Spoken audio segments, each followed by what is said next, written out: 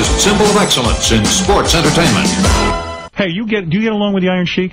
No, he's an idiot. He's on the phone if you want to speak to him. Hey, put him on. Put him on? All right. Hold on, Dave. You're on, too. But all right. Let me make sure. Hey. Iron Sheik, good morning. Iron Sheik. Yes, sir. Good morning. It's Howard Stern. Hello, Mr. Howard Stern. You're on. How are you, sir? Good. You're on with Hulk Hogan. He says he doesn't get along with you, but he would be willing to talk to you. Well, if he want to, but he insult me. I didn't insult him. Well, he insult me. The day I lost my belt to him, he come in the locker room. He said, Sheiky, baby, I love you. I owe you one. Now he tell me I'm an idiot. Fuck you, Hulk Hogan. Oh. What is this about? Because I've heard Iron Sheik say this before. He says the day he lost the belt to you, you were going to do something for him? You promised him? Something was going to happen. What do you want Hulk to do? I mean, Hulk's kind of down and out right now. He's going through a lot of shit. I mean, what do you want him to do for you, Sheik? Well, I'm same thing. My wife left me. I live in the apartment. I'm broke, and especially I'm not on your show anymore since Killer Comedian. But I want to let you know over the story. Your radio is #1 in the world. You're #1. Thank you. Hulk Hogan, you see, I get along with him. But he... Do you want to move in with the Hulk? He bullshit me since that he respects me. Because... Hulk, what about that? New Jersey, he said, Sheiky, baby, I love you. And I lost my belt to him. He said, Sheiky, baby, I owe you one. But I called him. He didn't even return my call back. Hulk, what about... He's worse than a wife. Hulk. I'm by myself. I live alone. And I'm in the apartment. But I want to let you know, Hulk Hogan, I'm not fucking idiot. You're a fucking idiot to lie to me. People tell me, break your fucking leg. Take the belt, come to the middle. Sheik, what year did this happen? Poor Hulk. Do you have a lot of this with a lot of your old wrestling pals? You know, since we wrestled and he lost the belt to me, I've probably wrestled him 200 times since then. Right. You know, and now he's saying, after you lost the belt to me, you said me to fuck off. Well, he's out of his mind. You gave him a bunch of... I'm going to call those New Jersey cops on you to bust you again. You better shut up. Fuck you, jabroni piece of shit, Bubba. He's a stooge. He kissed your ass. Bubba. Piece of garbage. How many times he sold out Madison Square Garden? How many times he been around the world, Tokyo, Japan, like you and I was? What does the Sheik want from you? Do you have any He's idea? out of his mind, dude. What does he want you to do? Let's figure this out. Maybe we can help him. No, he's just an idiot. He's always like this. He's gone. Yeah, and then he'll kiss your ass and hug you when he sees you. You know, Right. He's just working the gimmick. Same old thing. So this is an act? Yeah, he'll see me 2 weeks from now and give me a hug. Yo, Ashiki, you gotta kiss it in my ass because you're the shittiest wrestler I've ever worked with. You only had one main event in New York. After that, you were a jabroni doing jobs for everybody. You suck. Your curled up toes suck. And if you don't shut up, I'll stretch your ass. Well, you know, I was in a jabroni. I put you over. And Brett Reagan's my student and myself. Without me, Hulk Hogan, you'll never be like Michael Jordan. Because all intelligence... You're the biggest guy in wrestling there ever was, right? Yeah. And is everyone jealous? Before you. But still I respect you. But you don't respect me. I forgive you because I'm a bigger. All right. Oh, you're going to forgive me. Thank you. I forgive you too, Sheik. I love you.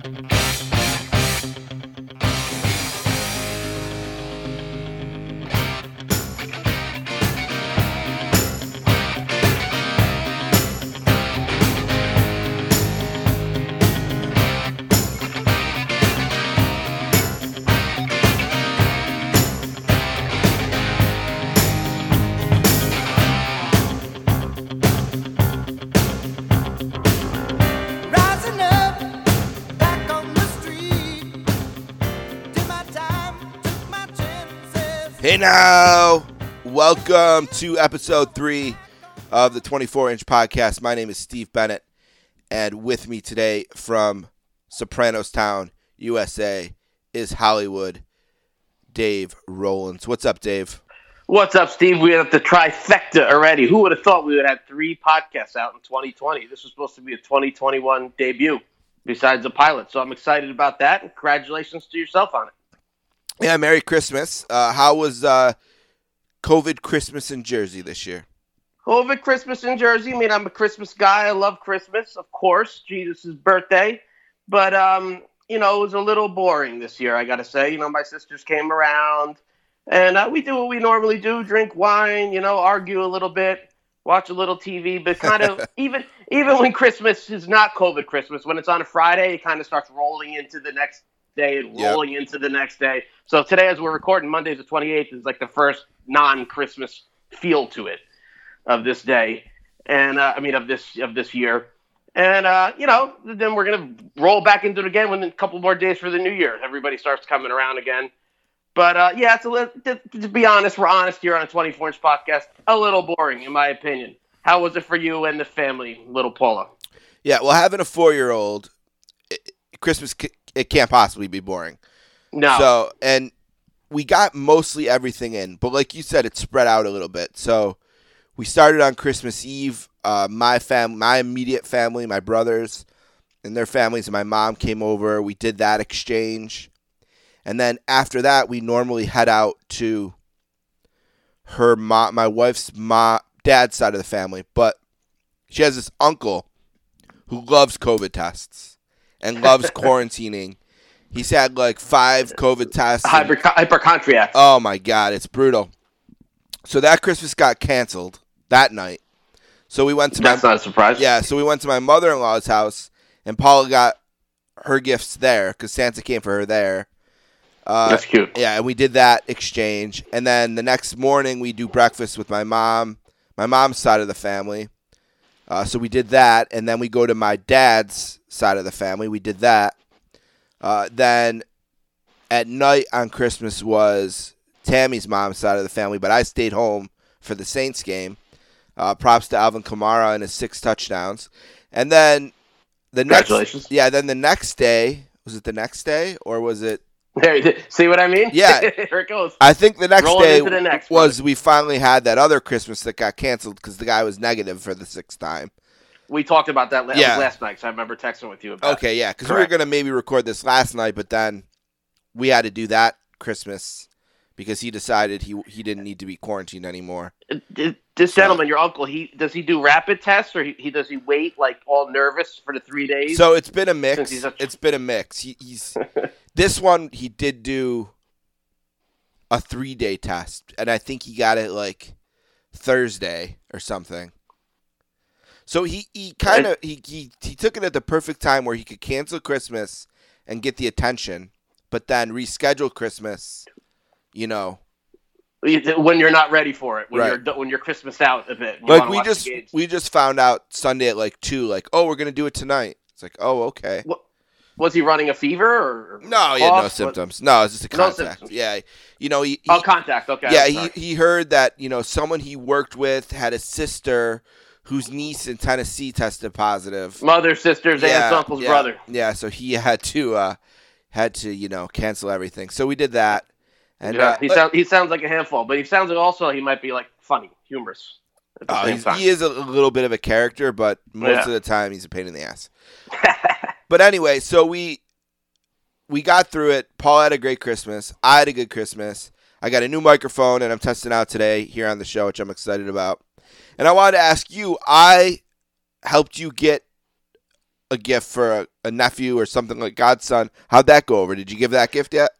It went good. The one you recommended was the AEW figure, and it came in time. Then I got another one, and it just came today. So I'm going to go back over. But, yeah, I failed to mention that hello to my godson, Robert. I went over there on Christmas Day for about an hour or two and, had a little Royal Rumble with him with his wrestling figures and that kind of stuff. He's a great kid. But, again, it's not the same. You don't want to go to someone's house and start running rampant all over, touching everything and shit. Right. You want to be respectful of how other people feel about it. And you I'm want in to the be middle safe. of this whole thing, but you want to be still safe. going to be respectful. Right. You want to be safe, and you want to be respectful, but also, Yeah. you want to have Christmas too. Exactly. I mean, what's going to happen? I haven't even heard anything about New Year's Eve. I'm on Rockefeller. I mean, not Rockefeller Center, but Times Square. Oh, I'm sure that's canceled. It's probably going to be like a virtual Zoom. Interesting stuff, my brother. So we have this little tradition so I named Paula after my grandmother Paula, who passed away in 1995, and I have this. Hey, Paula. Yeah, I have this picture of my grandmother standing in front of a Christmas tree. It's kind of this Christmas picture. And every year since Paula was born, she holds the picture of my grandma Paula by her Christmas tree in front of our Christmas tree. And it's kind of like the picture I used to put on social media that day. That's very sweet. Yeah. And it got me thinking about, every year it gets me thinking about her and her not being around. And, I always look around at the different parties and think of who was here when I was 10, who was here when I was 20, who was here when I was 30. And I'm sure that's true for wrestlers, and oh my God. And of course in your house, and Uncle, God bless Uncle Tito, is a big part of this show. Thank you very much. We're always thinking about Uncle Tito on here, and I'm sure you think about, Christmas in '98 he was there or whatever. And what I'm getting at is, every time I curse in Italian, I think of him too. Yeah. Oh, son of a bitch. But it's been a rough year for wrestler deaths in 2020, and it seems like it's always a rough year for wrestler deaths. But we wanted to take a minute before we got going to pay just a quick tribute to some of the wrestlers we lost. Most recently, Brody Lee or Luke Harper, who's a shock. Yeah, who's actually a Rochester, New York native, also Gorilla Monsoon from Rochester, New York. So a little bit of a wrestling, I don't want to say hotbed, but there's been a few here or there from Rochester. And unfortunately, he passed away sort of, at least to the general public, out of the clear blue. Yeah, man. With some kind of non-COVID related lung illness. Crazy. He was just wrestling up until October in the AEW. I'm not an avid watcher of that. But, I look back on his Instagram. He had a TV title, a TNT title, right up until October. I guess he started his health started failing, I guess, around that time, and he was off TV. But, we didn't know. Yeah. And then just before that, we had lost Pat Patterson. Yes, we haven't had a show since then. Yeah. That's, next to, people don't realize it, next to, God forbid, Vince McMahon, the day when he passes away, Pat, for our era, that's the next one down the line, brother, for putting all this stuff together that we love. So Pat Patterson, he lived a decently long life. He could have had a few more years in him, but I think he did it his way, like he said. Exactly. You know what I mean? And I think he lived a great life. And maybe in terms of his wrestling legacy, the creator of the Royal Rumble. Absolutely. So what a great legacy to leave behind. One of the great wrestling. I don't have to even have watched wrestling for a year, 2 years. I can put the Rumble on and just enjoy that. No matter what year, it's a great event. It's comfort food. Even the modern ones I can handle. And that's saying a lot. You got some other names, I think, too. We put together just a list of people who lost. And very early in the year, Rocky Johnson. Feels father. Like 3 years ago for 2020, right? Because that was before all the bullshit started. That was back in January when we lost the Soul Man, Rocky Johnson. It feels like a long time ago already. Did you see the screenshots for the TV show that The Rock is producing based on his childhood? Oh, okay. Yeah, there's incredible pictures of actors playing his father, playing Andre the Giant, playing Nikolai Volkov. Sounds like something. Yeah, I think if you check out, this is a tip for everyone, if you check out The Rock's Twitter, and I'm going to do this as I'm explaining it, I'll do it so if you go to The Rock's Twitter, and he posts a lot, so I got to scroll down a little bit here. But within the last month or so, he posted a picture. Oh, here it is. Okay. He posted 1,700 pancakes. Yeah, it was on November 28th. Kicking it with these trailblazing OGs. All I wanted to do as a little punk kid was hang with these dudes. To me, they were real superheroes. So it's his dad and Junkyard Dog from the set of the show. And then the show itself is tagged. It's called NBC Young Rock. Wow. And if you go to NBC Young Rock, there's some other pictures from the set as well. You get to see who plays the Rock at 10, who plays the Rock at 15, who plays the Rock at 20. They got Rocky Johnson is cast by a guy named Joseph Lee Anderson. His mother, Stacy Lilula. His grandmother is cast. Just a whole It comes out this year in January sometime. Sounds like NBC has upgraded since the Jesse Ventura story, huh? Young Rock coming in 2021 to NBC, so check that out. But who else did we lose? It's funny you said that because we're going to be talking about the Young Rock up on this show with some interesting he has a tie-in. Note from Madison Square Garden. He has a tie-in. Who else passed away, Dave? Do we want to recognize? Okay, the Ugandan giant Kamala, one of our topics, passed away over the summer. Another young man, a tragic loss, was from Crime Time, Shad Gaspard. I hope I'm saying that correctly. I can't remember which name he was in Crime Time. If I think about it, I probably will. But he was drowned, got lost at sea. Terrible.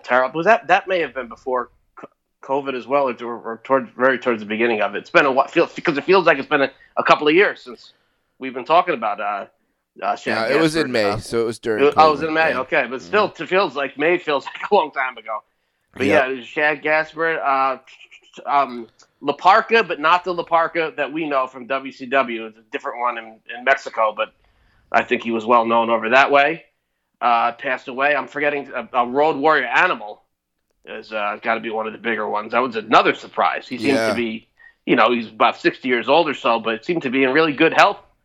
Seems to be in good shape. But I mean, who knows? You never know. That's why I don't understand some of these smart wrestling fans. They announced they're going to have a Legends Night on Monday Night Raw next week on the 4th, and they all complain. It's like you can't have the Legends around once or twice a year because you never know when's a guy like an Road Warrior Animal, if he was on one last year.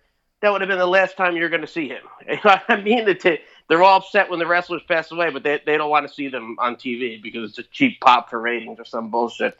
I don't know, man. That's why sometimes I try to hide my wrestling fandom this year. So it's a little strange. Tony Lister, who wrestled in Zeus 2 weeks ago. You're the one that broke the news to me on that one. Howard Finkel, the first. Wow, yeah. One of the first employees in the company owned by Vincent Kennedy McMahon. God, Fink and Patterson the same year. Yeah, April, he passed away. Oh, man. Then you have like wrestling celebrity like Alex Trebek, part of WrestleMania 7, passed away. Danny Hodge, an old timer, just passed away. That was just yesterday. Regis Philbin. Yep, Regis Philbin. Another one. Hulkamania lives. So I just wanted to real quickly before we got into it, just give a shout out to those guys. Kind of like they have that part in the Oscars in memoriam. And they always leave somebody like really great out. Yeah, but it pisses everyone off. So didn't they do that? I don't know if it was a Grammy or some award show. They didn't mention Eddie Van Halen. Yeah, not at all. Recently, yeah. You fucking kidding me? Yeah, the American Excuse Music my Awards, language. I think it was. Jesus Christ. Yeah, ridiculous. I don't want to get started now. I don't want to be in a bad mood here for the show. That's some bullshit. All right, brother. Instead of going down that road, let's talk about what we're going to do today. And what we're going to do today is we're going to look ahead. We're going to look back to January of 1984 and the start of Hulkamania. So the match or the wrestler that we're focusing on today is the Iron Sheik.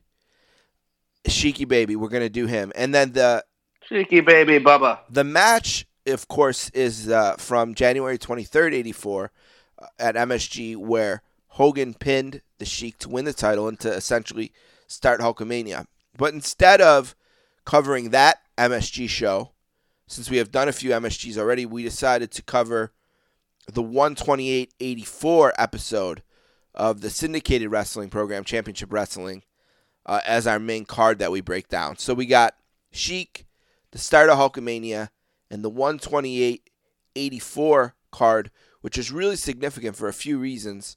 Of course, the start of Hulkamania, but also the very first Piper's Pit.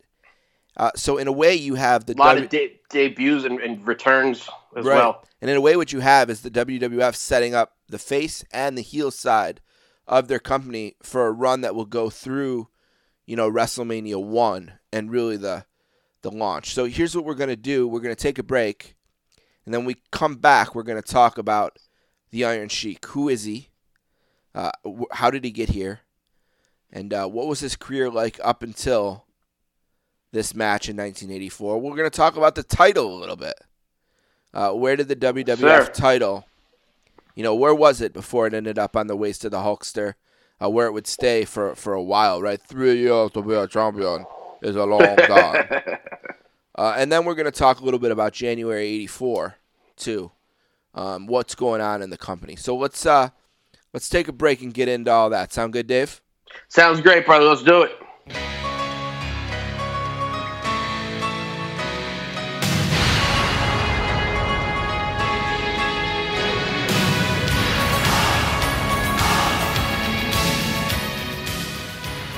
Thank you for listening to the 24-inch podcast. Don't forget to check out Steve's other podcast, The Sportscasters.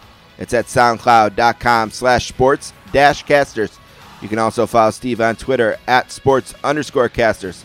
Follow Hollywood Dave Rollins on Twitter at HDROWLANDS. Don't forget about Greetings from Allentown with Peter Winson. It's 1 hour of wrestling TV from the last 40 years.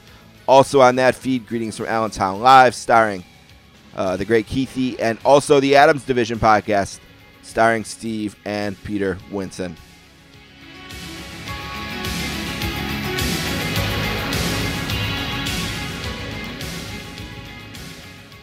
We are back, the 24-inch podcast, episode 3.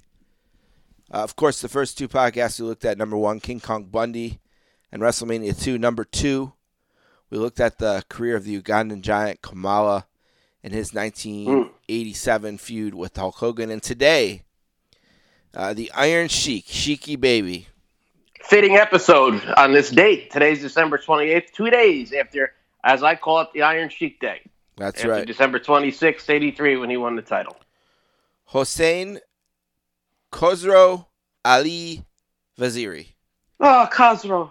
Born babe. March 15th, 1942, in Tehran, Iran. And he grew up there, and he was an amateur wrestler and a good one. And look, at a lot of my notes for this came from watching the documentary. Fantastic documentary. It's a great one. And a lot of good-looking people in that, you can see. Yeah, I heard that. And it's available for free to watch on YouTube. Sure. So no reason not to check it out if you haven't already. And it's a really good look at his life, which has been triumph and tragedy and everything in between. Nothing you wouldn't expect, I guess, from a professional wrestler. But he is quite the survivor, still with us today. Yeah, absolutely. So he's born in 42. Grew up in a working class family, and there's a little bit of discrepancy with his birthday, which apparently he celebrates it in September, and it has to do with the differences in calendars. You'd have to ask him about that, way over my head. I hope we're not going to say Iron Sheik is really 39 years old or something. Yeah.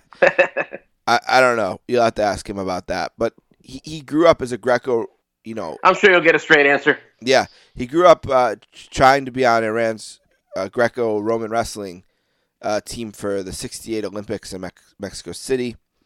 And he was a bodyguard for the Shah of Iran. And there was Phil Leotardo? Yep, Phil Leotardo. And there was a wrestler who was like the king of wrestling in Iran.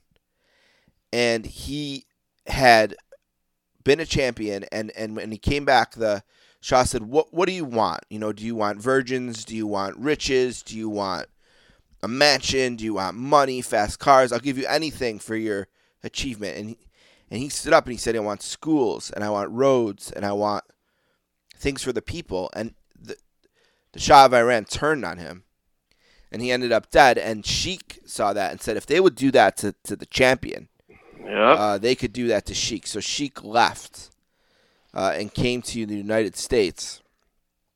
And when he got here, he did what he knew, and that was wrestling, where he was an AAU champion and a gold medalist, and he became an assistant coach for the U.S. team in the 72 Olympics in Munich. And wouldn't you know it, in 72, who does he meet but Vern Gagne? And he trained at the famous 72 Gagne camp, which had Ric Flair and amazing list. Yeah, Ricky Steamboat, Jumpin' Jim Brunzell, and Greg Gagne as well. And he was really the physical specimen of the group, where in wrestling training, they basically trained to break you, especially in 1972. And they couldn't break Sheik. you've probably seen these Persian clubs that he swings around, and just a freak of nature in terms of his look and his size and his strength, and really a handsome guy at the time. And what do you mean at the time? But yeah, eventually he does though shave his bald head, and he grows the mustache we know, and he gets those boots with the curled toes, right? And iconic. Yep, he's bringing the Persian clubs around, and he based on the fact that there's these hostages, he really gets just an unbelievable level of heat, and he wrestled under names like the Great Hussein Arab, but really he's the Iron Sheik. And in 79 and 80, he does his first stint in the WWF. And, as I believe Great Husseini at that time. Yep, and he won the first ever Battle Royal in Madison Square Garden, which is pretty cool. And had a title shot that night that led to, I believe. Yep, title shot against Backlund, who did pin him. But he also feuded with Chief Jay Strongbow and Bruno Sammartino, and if you're in New York for feuding with Bruno, that's the big time. He ends up made it. Yep, he ends up in Jim Crockett for a couple years, which is where he is when the hostage situation and the hostage crisis grows, and he feuds with Jumpin' Jim Brunzell. And the NWA Mid-Atlantic Heavyweight Championship is the prize there. He defends that title against guys like Johnny Weaver, but he eventually loses it to the great Ricky Steamboat. He finds his way in Mid-South in 81 and 82. Championship wrestling in Florida and Georgia in 82 and 83. And then finally, in 83, he returns to the WWF to challenge Bob Backlund for the title. He is the managed by Classy Freddie Blassie. The Ayatollah Blassie. Yep, and he basically what happens is he challenges Backlund on a December 24th episode of All American Wrestling. And he has these Persian club challenges that are going on weekly. And in his third attempt swinging the clubs, Backlund is successful, and Sheik immediately attacks him from behind and injures his neck, which is key, right? And they have a December 26th title. And remember, we talked about that December 26th show at the Garden and how big that show is. And in 83, December of 83, they take the belt off of Backlund and put it on Sheik, who becomes the World Wrestling Federation champion. Upside down belt, wearing it that way and all. Okay, what about, do you have any reactions, anything you want to add about Sheik up to that point? Then we're going to transition. We're going to talk about the belts a little bit. But anything else you want to add about Sheik? Yeah. I kind of wanted to explain what that Persian club challenge was to the audience that you might not know, because he would go on the independent circuit, even as an old man, still being able to do this. What they were is probably like 80-pound bowling pins, kind of, the way you hold them. Right. And you would, I guess, jerk them up using the strength of your legs and get them up to your shoulders, strength of your shoulders and arms, and I don't know, twirl is the right word, but swing them around your neck using your shoulders and arms as strength. Very, very, very hard to do. This guy, even as an old man, I don't think, maybe he's not doing it today, but I think he was still doing it 10, 15 years ago when he was like 65. And, these clubs, he attacked Backlund. Backlund, I believe, was able to do it, but he was kind of, kayfabe that he couldn't do it. Backlund's a very strong man in his own right. And Sheik, jumped him from behind, and the clubs kind of clumsily fell, and boom, Backlund's hurt. And we also got to mention that the ending to this title match where the Sheik beats Backlund is very, very famous and talked about for years and years and years by the announcers afterwards. Arnold Skolin, Backlund's manager, threw in the towel. Backlund didn't submit. He would not submit. And that actually played into a storyline with Bret Hart many years down the road in 1994. And, it was just cool stuff. Something you always, when Iron Sheik won the title, people always say, oh, yeah, they threw the towel in. That's just always very, very memorable. Well, let's talk about the title a little bit. So the title debuts April 11th, 1963, and Buddy Rogers is the first ever winner of a fictional tournament. Nature Boy. Yeah, in Rio de Janeiro.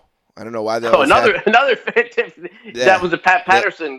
They love it. Intercontinental. That's a big spot for tournaments. It was the WWF title because they had left the NWA at this time. So, I forgot to tell you, I had a podcast before this that only aired in Rio de Janeiro.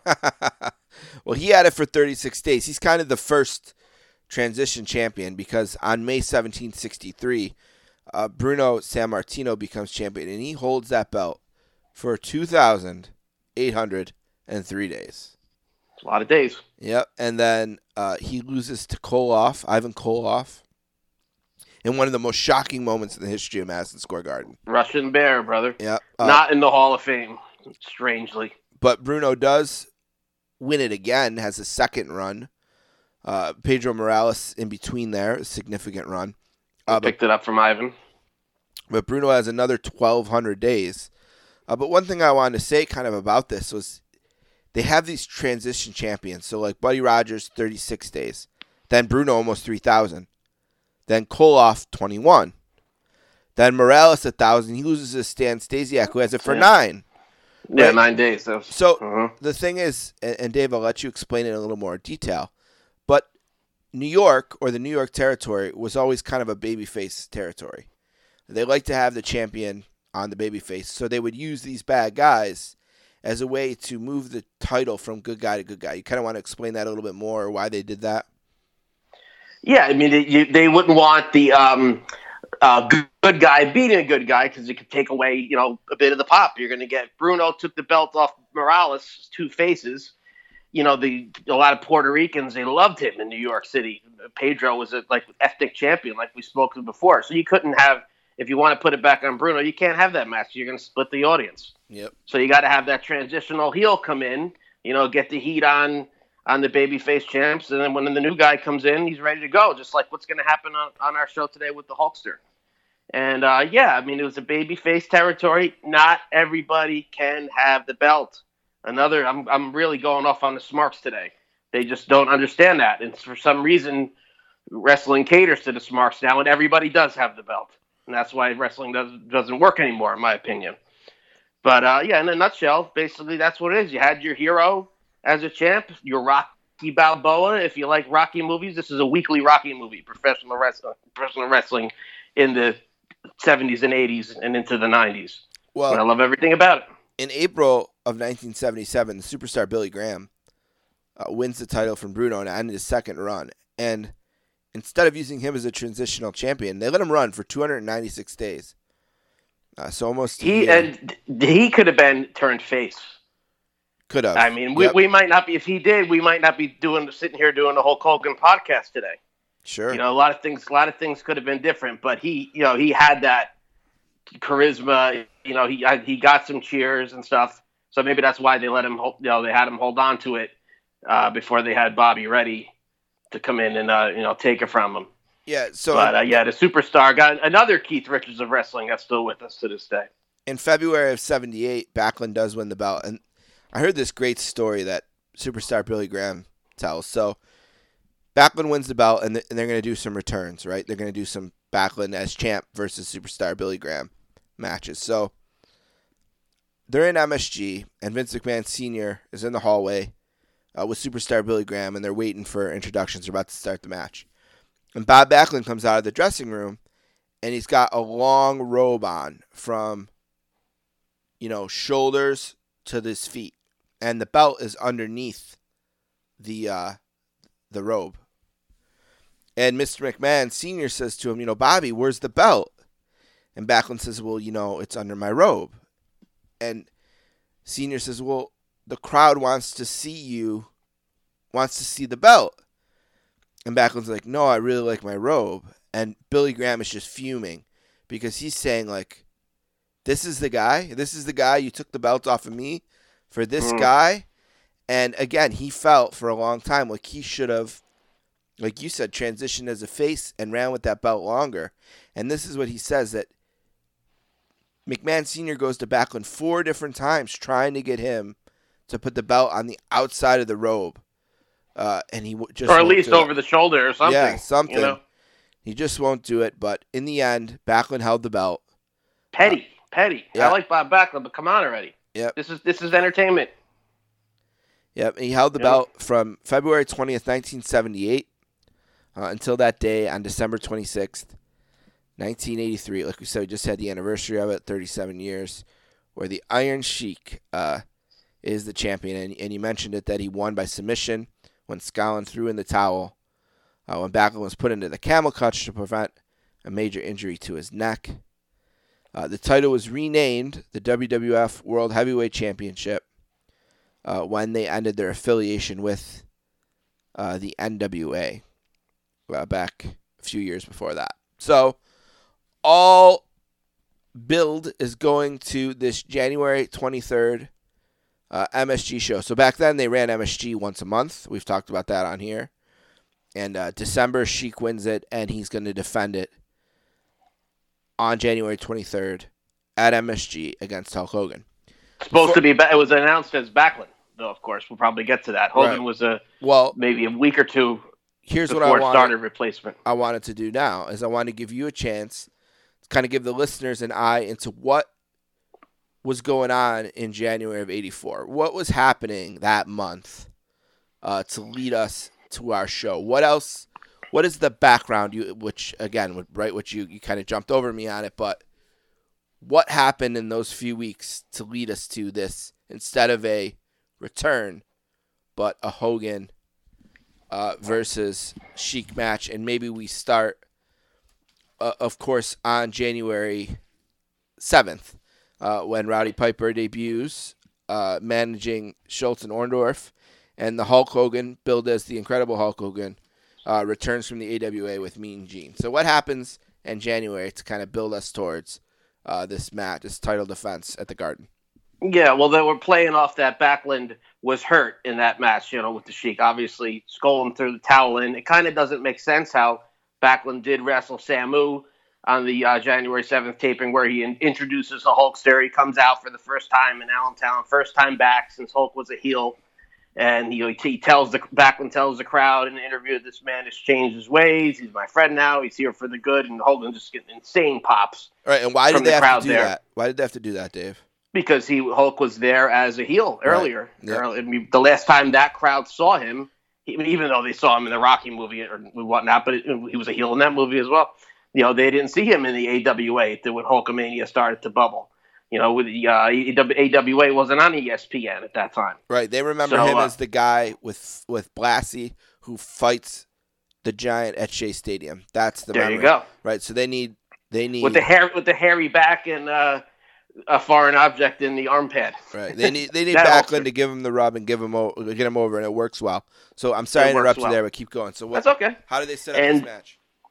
So then the next week, the same taping, but the next week on television, Hogan teams up with Bob Backlund to take on the combination of the devious one, Mr. Fuji and Tiger Chung Lee. And so now Hulk is in New York's TV's eyes is stapled as a good guy. They see all that energy he has and Eye of the Tiger and just all, just wildness. And then the 122 TV show had Victory Corner, the predecessor to Piper's Pit, with Robert Dubord, a magazine writer, as the host. Hulkster was the guest on that show, and at this time it was announced by then that Hulk, on the, if you want to call them the event centers, would be replacing an injured Bob Backlund to face the Iron Sheik at Madison Square Garden on January 23rd. The Backlund injury, I mean, even though he had wrestled on TV, I guess you could just say he wasn't, I don't think anybody cared.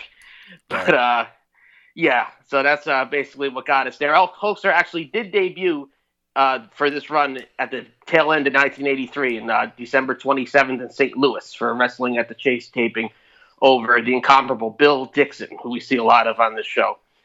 And, and Mean Gene debuted with Hulk at that time. We're going to get into a lot of stuff that also started at this time. A lot of guys had just returned. Tito Santana, Mr. Wonderful Paul Orndorff debuted. Valentine returned. It's like everything we love 80s kids about wrestling is just, boom, thrown right at us right here. And then little by little, as the year goes on, more and more and more start sticking to the board. Right. So, and just to use kayfabe a little bit because we like to do that. Yeah, Backlund wrestled on TV against a lesser opponent, but True. his neck was not in the kind of shape to risk being put in the camel clutch again. And he needed Hulk. If you want to kill him kayfabe, he needed Hulk's help. He needed him in his corner, then he needed him as a partner. Yep, and he just couldn't risk. So he needed him to fight for him. He couldn't risk being in the ring alone against the Sheik and have a chance to be in that camel clutch again, because by the time the towel gets in this time, he might not ever walk again. So couldn't take that risk. Hulk needs to make the save, and that kind of builds us to where we are going to be after the break. So again, this match takes place on the 23rd at Madison Square Garden. But instead Monday night, the night after the Super Bowl. Yep, but instead of focusing on that particular card, of course, after it happens on all the syndicated shows, A, B, C, D, whatever show it is, the main plot of that show is we have a new champion. So we're going to look at the A show at the time, and we're going to look at the 128-84 episode, the first episode after the belt change. We're going to go through it. So here's what we're going to do. We're going to take a break. We're going to come back. We're going to read the news from January of 1984. We're going to break down the 128-84 card. And, of course, we're going to break down the match. Hulk Hogan versus the Iron Sheik and the start of Hulkamania. You ready, Dave? Yes, sir. All right, let's do it. We'll be right back.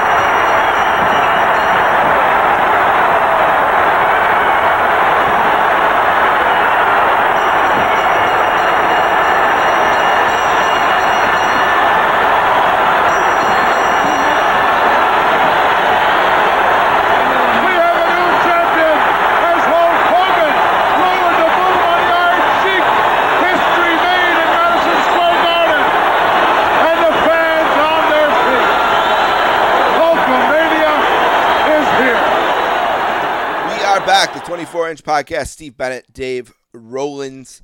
He's Hollywood Dave Rollins, brother. He is in New Jersey. I'm in Buffalo. It is in between Christmas and New Year 2020. And it is time, Dave, to read the news. The news. Let's do it. In a better time, 1984 for sure. January of 1984, and we start in New York City with the transit fare raise. To take New York City Transit goes from 75 cents to 90 cents. When was the last time you were on a New York? When was the last time you were on a New York City subway, Dave? That's a really good question. Not too long ago, but also not too short ago. The New York subway. Do you remember 10 years ago? Do you remember the tokens? I do. Yeah. Sure. The first time I went to New York City, tokens. Second time it was cards, and I'm wondering if, soon it's going to be all on phones and stuff. They won't even have the cards. I don't know. Yeah, it's a crazy, crazy, crazy time. I mean, everything. I mean, older people that, take some time to realize how to work this shit. They should have both available, if anything. That's just my opinion. Now, is that transit, that fare, does that include bus, or is that just for subways? I would say it's pretty much across the board, right? I don't think they have multiple prices. Bus, I've ridden the bus into New York City in the past 5 years. Plenty of times. We catch it over in North Bergen area. You drive over there, park, catch it over there, and take the bus into the city, to the Garden or whatnot. But usually we have what we do over in Harrison, the town over from me and Carney. We have a path station, and it goes right. You get the path train to Harrison. It goes either right to the World Trade Center or right to 33rd boom, boom. You know, the fare there now, I guess, is probably about got to be probably almost $5 for I was going to say for a about one-way $5, shot. Yeah, so a lot has changed. The Rose Bowl, the 70th Rose Bowl, January 2nd, not New Year's Day in 1984 for whatever reason. UCLA beats Illinois, so the Pac-12 beats the Big Ten 45-9. Auburn led by the great Bo Jackson and Kevin Green. Rest in peace to Kevin Yes, Green. we failed to mention lean, mean Kevin Green, the sack machine. He could be lumped in with our wrestlers that we lost this year. Obviously got into WCW for a time. Yeah. Big loss. Big loss. Seemed like a really cool guy. They beat Michigan 9-7, so another loss for the Big Ten. But in the Orange Bowl, number 5 Miami beats number 1 Nebraska 31-30. That Miami team was led by Bernie Kosar, who played for the Browns, who lost the AFC Championship game to Denver. I was wrong last week, not Dave. I had said that the Browns won. I was supposed to say the Broncos won, so Dave gets the money in the tip jar on his side. That was last week. Okay, yeah, that feels a little longer. I forgot. I was going to let you go on that, dude. I forgot about it. No, when I'm wrong, I say I'm wrong. I'm like the Giants beat the Broncos in the Super Bowl, so I'm like, when you were saying you're reading the sports or reading the news and like the Broncos lost, I'm like, well, I fucked up. But Bernie, you're the sports guy here. You're the sportscasters. Bernie Kosar's Miami Hurricanes beat Nebraska and become the consensus national champions for 1983. On January 4th, Harry Anderson and Night Court premieres NBC TV. You a Night Court guy? I can't say I'm a regular watcher, but that theme. We had a TV, when I was maybe senior in high school, we had a TV themes CD. And we'd, go around when we go to people's parties drinking and stuff. We'd play that Oh, CD. it's a good one, yeah. Yeah, everybody would get a charge out of different strokes, growing pains and stuff. But my one friend, Soup, who we've mentioned on here before, just kept rewinding, putting back Night Court, playing air bass, to that theme. So that's what sticks out in my head about Night Court the most, is that memorable theme. We talked about last show the interesting hockey game in New Jersey in front of 300 fans. Hopefully there was more than 300 people in Minnesota on January 4th, where Edmonton, with Gretzky and Messier, guys even Dave's heard of. Yeah, I have. Yeah, sure. they beat Minnesota. It's a great one. Get this score, 12-8. Wow. The highest scoring modern NHL hockey game still to this day, too. Still to this day, holds up. Yep. Let's see, what else do we got? January 8th, the NCAA announces that the basketball tournament will have 64 teams. It hasn't expanded since. All right, let's see if I can get the football championship games right. This time, the AFC Championship game is the Raiders beating the Seahawks 34-14, and the Redskins beat the 49ers and Joe Montana 24-21, setting up a Raiders versus Redskins Super Bowl. January 9th. That would be the last time the Raiders won it right there. That would be January 9th. Somebody was arguing on Facebook about that recently. TV bloopers and practical jokes premieres on NBC. Now, I'm not familiar with that show. Is that kind of like a version of America's Funniest Videos before I think so. America's Funniest Videos, that kind of deal? Mm-hmm. Okay. Yeah, I think you're right. Big music. Two of them. January 9th, John Lennon, the single "Nobody Told Me," releases as the first release after his death. How do you say that word? Posthumously. Posthumously. Okay, Yeah. I'll never forget it now. Yeah, the first release, and also that day, Van Halen releases 1984 with "Jump" and "Love Walks In." I'll Wait. Love Walks In. I'll Wait. That's my favorite song on there. I'll Wait. I'll Wait. Hot for Teacher, Panama. Yep. Drop Dead Legs. Huge album for them, but the last one, of course, with the flamboyant David Lee Roth.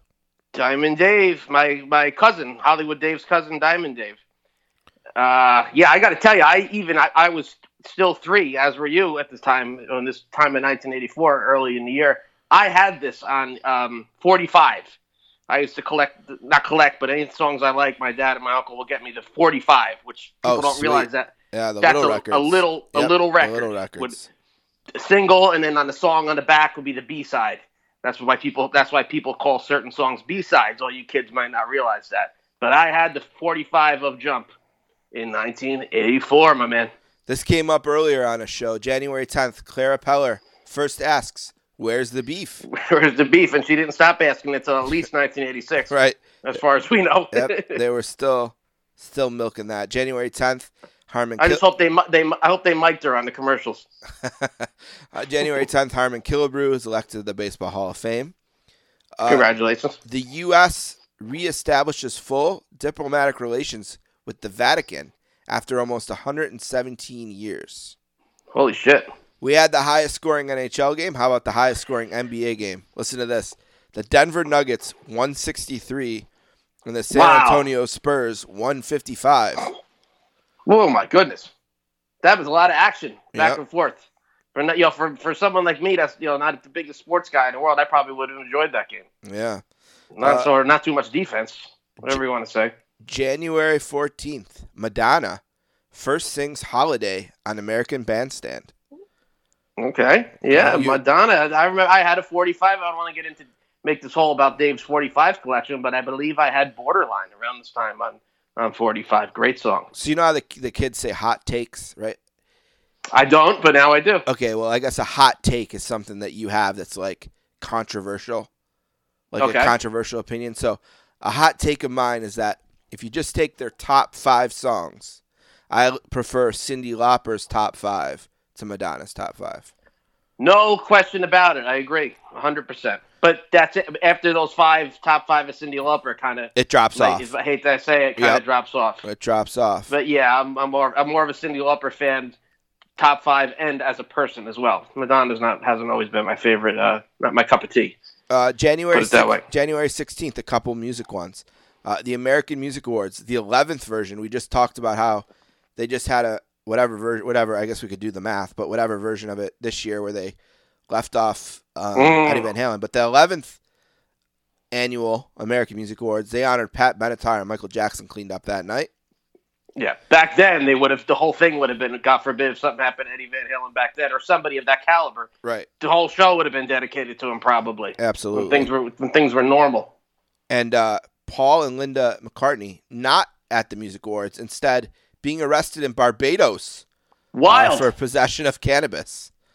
Action. That sounds pretty cool for Paul McCartney. Huge. Maybe plant it in Michael Jackson's bag for stealing his music. Huge Supreme Court ruling for pop culture. The Supreme Court rules 5-4 that private use of home VCRs to tape TV programs for later viewing does not violate federal copyright laws. That's insane that was even had to be brought to court. Right? We would not you know what I mean? not have DVR right now if that goes the other way, right? You could have a cop knocking on your door for taping Facts of Life the night before on Channel 5. I mean, give me a break here. Yep. This is that you wouldn't have had a lot of things. Why would they sell blank tapes in Crazy Eddie? You know what I mean? What are they for? Just for your home videos? Yeah, I guess so. Yeah, insane. That really is insane. Yeah, it's a big one. All right, January 22nd, the Super Bowl. It's Super Bowl XVIII. 15? Oh no, never 18. mind. 18. Tampa Bay Stadium, Tampa, Florida, where the Super Bowl will be this year. The Los Angeles Raiders, as you said, beat the Washington Redskins 38-9. Do you want to try to guess the MVP? Oh. I'll give you a hint. Running back, USC, but not OJ. But maybe had sexual relations with Nicole. Oh, I probably do know who. Do I 100% know this? 100%, yes. 100%. And he was on the Raiders in 1984. Running, but not right. Okay. And he went to USC, and there was a big controversy because OJ accused him of being with Nicole. What's his initials? M.A. Marcus Allen. Correct. All right. All right. Now here's a really important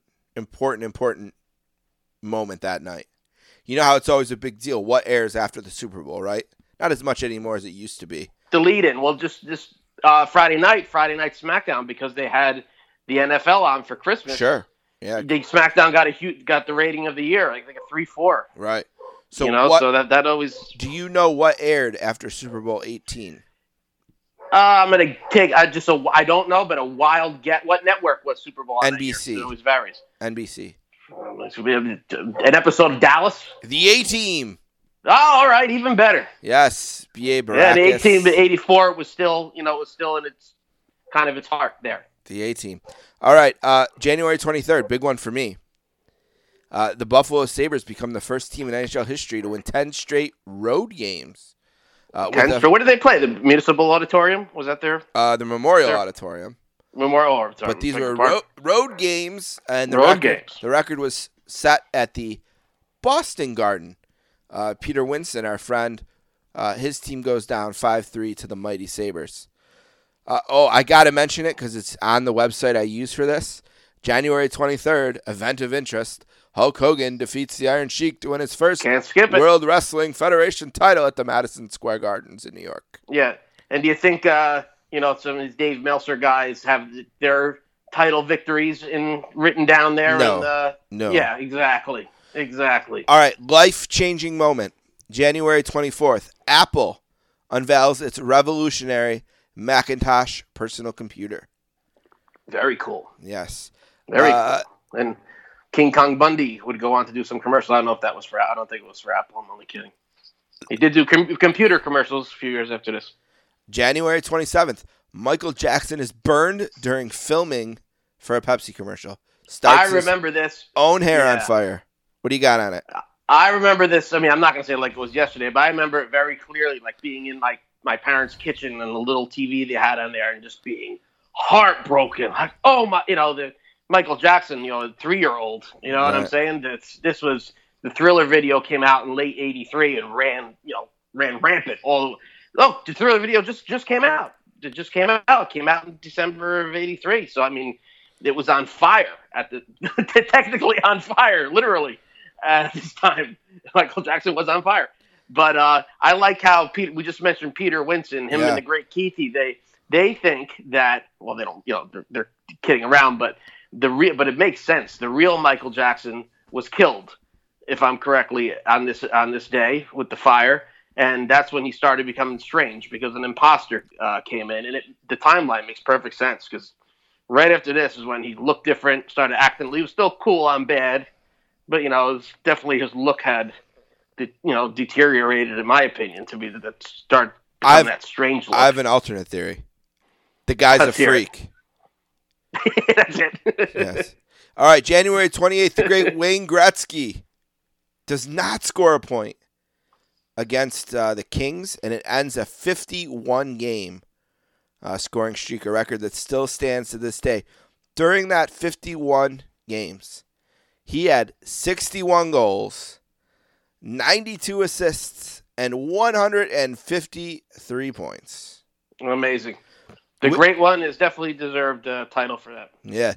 The NBA All-Star Game on January 29th, the 34th edition.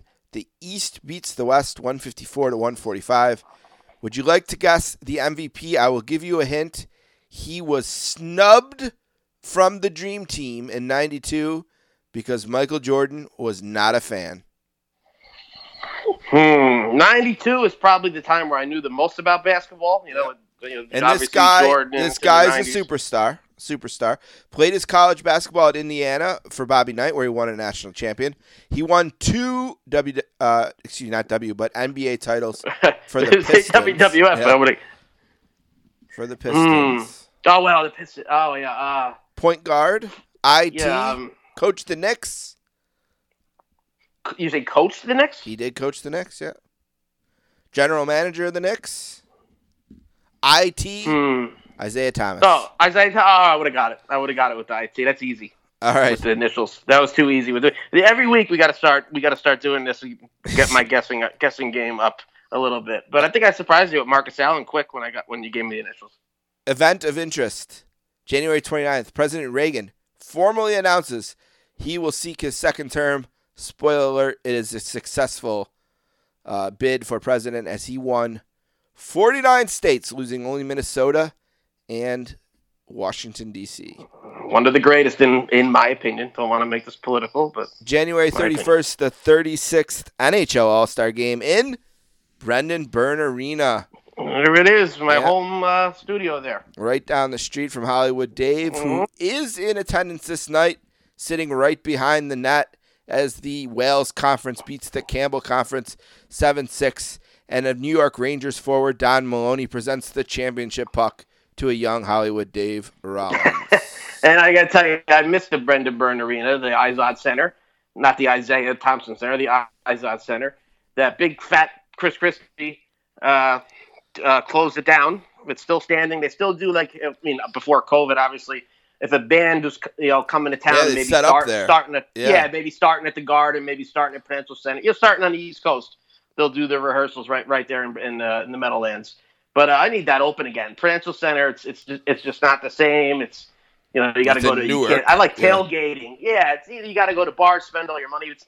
I like the tailgating party, and the Meadowlands was for people that might not know. It's adjacent to MetLife Stadium, Giant Stadium, right there. It's all together.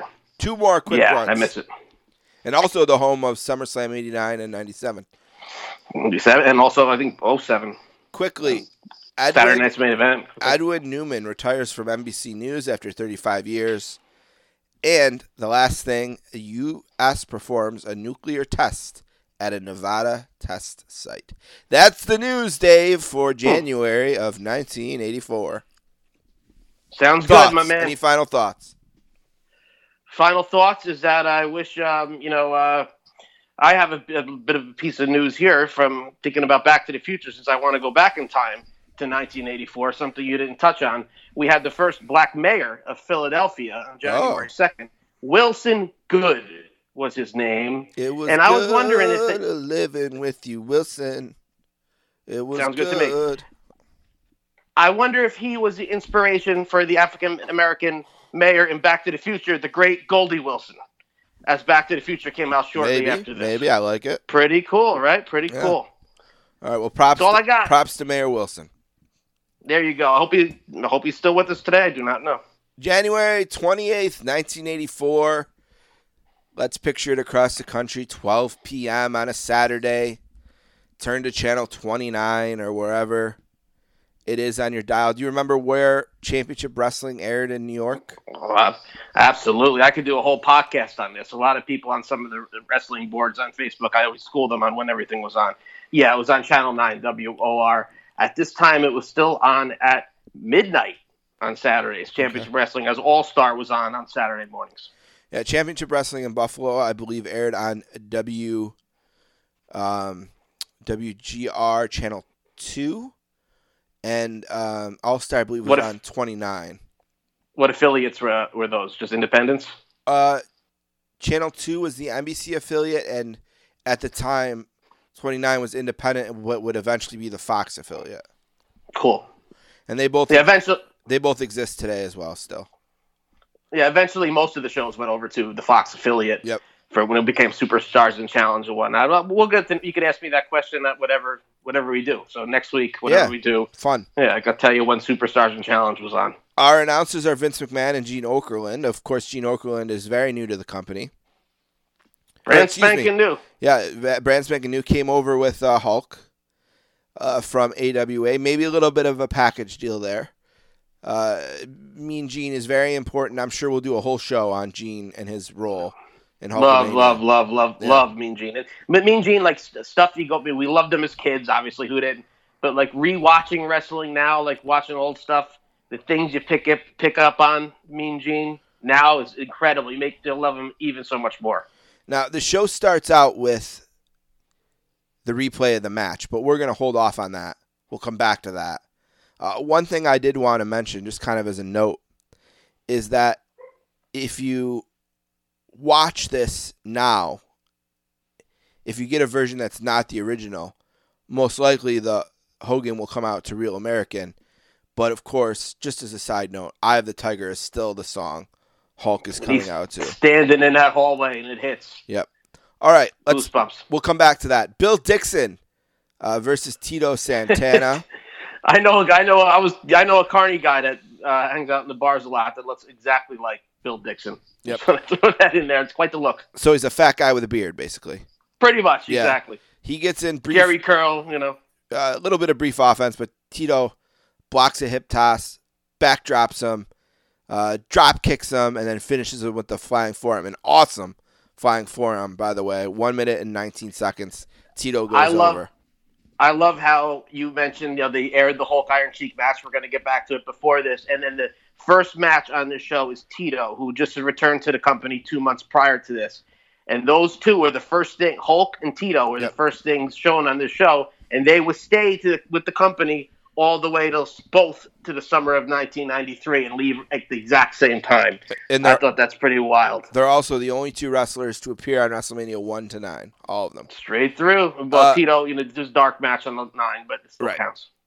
Tito is not the Intercontinental Champion yet. Don the Rock Morocco is champion, but by February, he will be the champion. Boston Garden for Peter Winston. Steve Lombardi and S.D. Jones versus the Wild Samoans with Captain Lou Albano. This match really cracked me up. I guess Steve Lombardi missed some of his lessons at Terry Garden School of Self-Defense this week as he was helped out of there. That cracked me up. And obviously, as you're going to say, they come back. SD comes back with Tony and Rocky. Yep. Alpha beats on Lombardi as Vince reads a fan mail question from Iowa addressed to Okerlund about which tag team could compete for the title. I'm sure that there was an email a fan mail question from Iowa just sitting there. Okerlund answers by stating there are many teams, but then goes completely quiet, ignores the question. Lombardi, I just thought that was funny. Lombardi gets kicked out of the ring, and Alpha follows him outside and then rams him into the post. SG. I'm laughing about it now. Actually, it's hitting me late.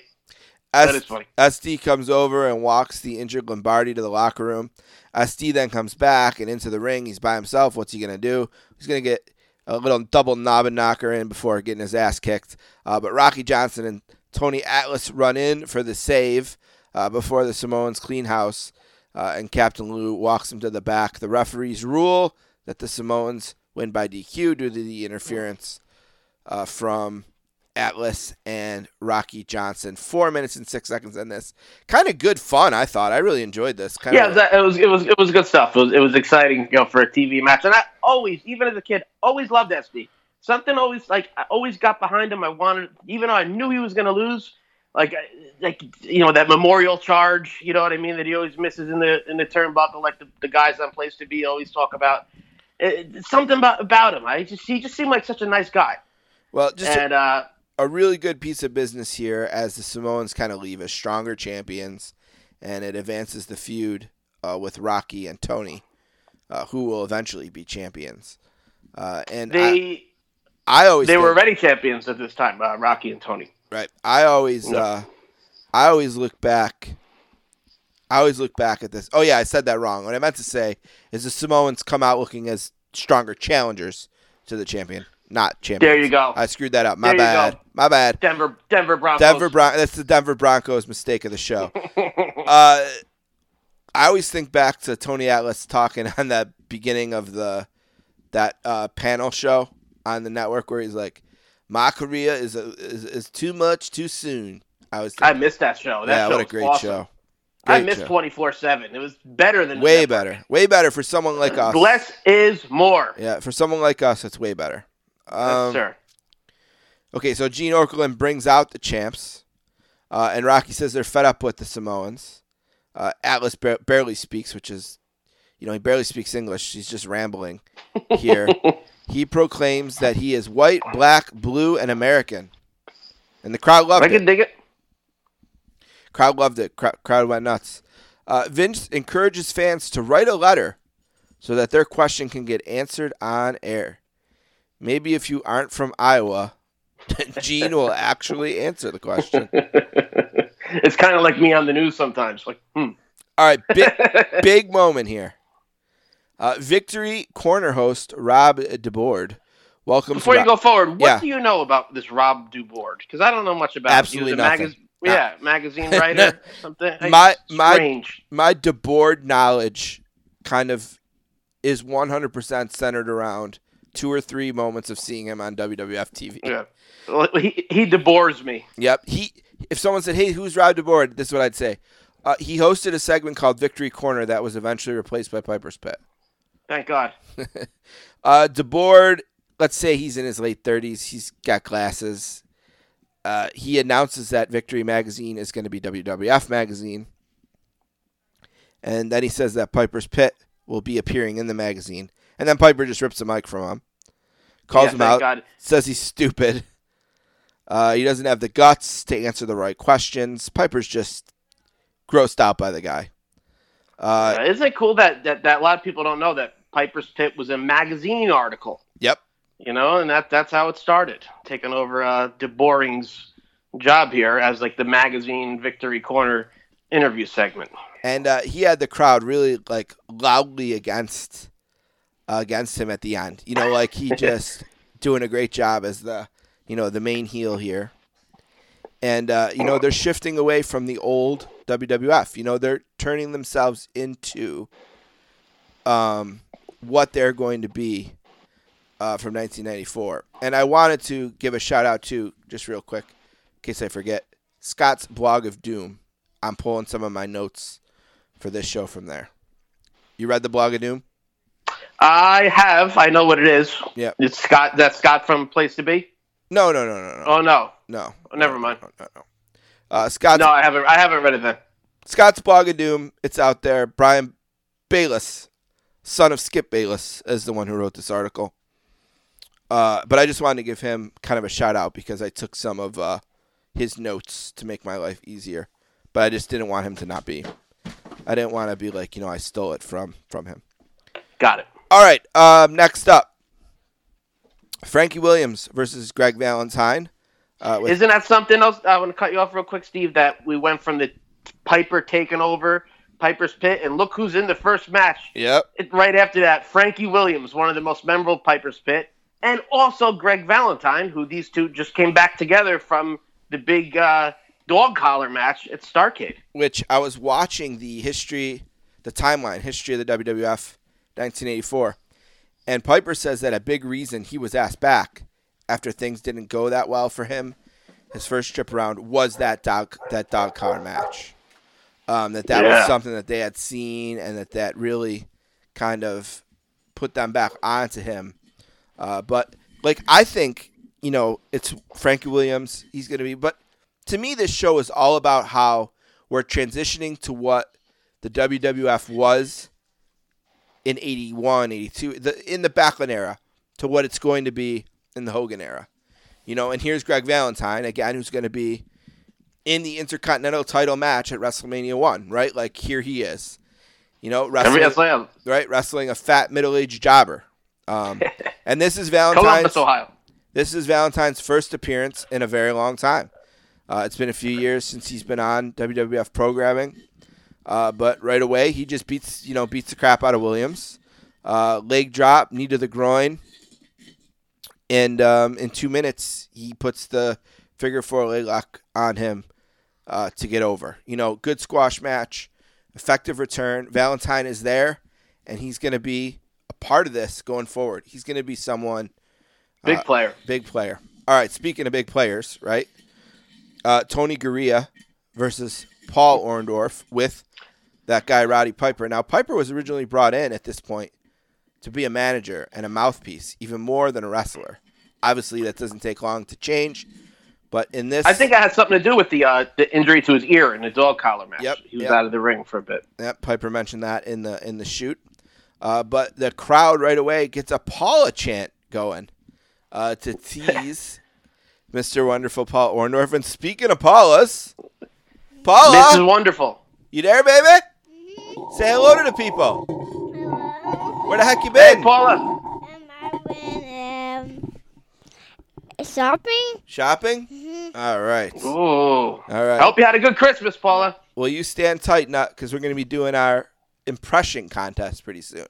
Ooh. All right, we got a Sheiky Baby impression contest coming up soon. I hope Paula got a good one. Yep, featuring Mrs. Wonderful. All right, so the crowd is throwing trash in the ring. So, like, already, these guys are over to the point where trash And you could repeat the exact same thing you said about Valentine about Orndorff here. Yep. He just returned, a month or two before this. Exactly. Not returned, debuted with the company.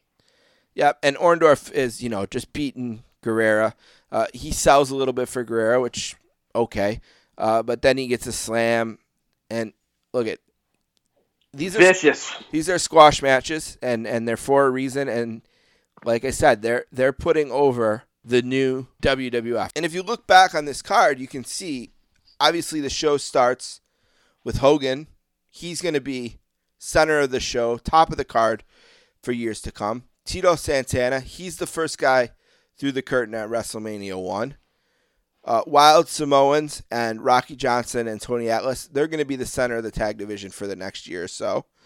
Greg Valentine, he's going to be in the Intercontinental mix with Santana, and he's the champion at WrestleMania 1. Orndorff's in the main event at WrestleMania 1. So you can see that they're very much rebooting the company. This is the third time. This is the third time to peel back the curtain that we've done this part of the podcast, and I think the best analogy we made, so I'm going to use it again, is it's like PlayStation 5 came out. There's still some stuff from PlayStation 4 that they're going to use, some games that we'll play, but this is really a new generation of gaming for the WWF. Even if you go back 6 months before this, most of those guys were nowhere around in the territory. Maybe the Samoans, about it.